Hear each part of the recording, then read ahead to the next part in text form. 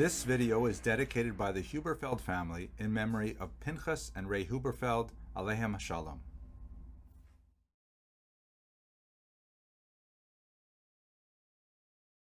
Hello and welcome to Jewish History in Daf Yomi. Today's daf has a reference to Dvash HaZifim v'Hetzapichit, honey from something called Zifin and something called Tzapichit.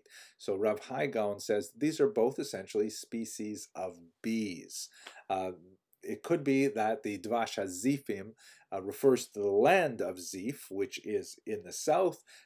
There's, of course, famous stories there associated with King David, who was in the region when he was fleeing from King Shaul in the area of Hebron.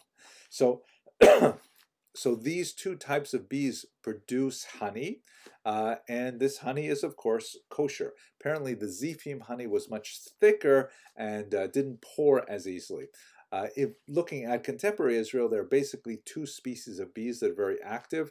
There's the Apis mellifera, which is probably indigenous to the region, but it has a very, very painful sting. So there's another bee that was introduced much, much later called the Apis ligustica, and these two bees coexist in the land of Israel.